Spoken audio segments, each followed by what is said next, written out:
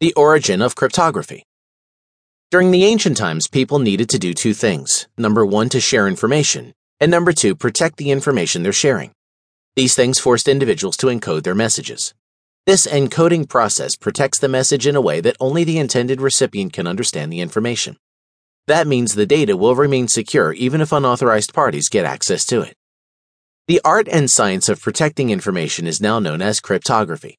The term cryptography was formed by fusing two Greek terms, crypto, which means hidden, and graphene, which means writing. According to historians, cryptography and normal writing were born at the same time. As human civilizations progressed, people organized themselves into groups, clans, and kingdoms.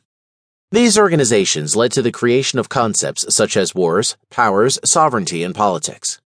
Obviously, these ideas involve information that cannot be shared with ordinary citizens.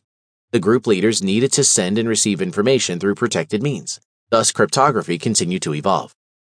The earliest known code was an encryption carved into the rock by an Egyptian scribe in 1900 BC. Another early code was used for secrecy. The tiny and enciphered tablet found on the banks of the Tigris River that was created in 1500 BC contained a hidden formula for an ancient secret art, pottery.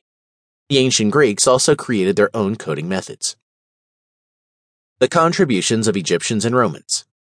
Number 1. Egyptians. The oldest sample of cryptography can be found in Egypt.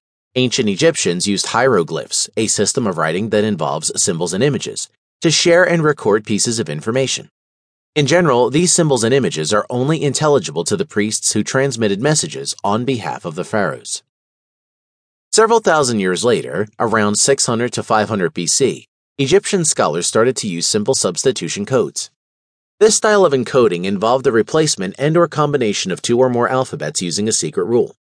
This rule was considered as the key in retrieving the real message from the coded garbage.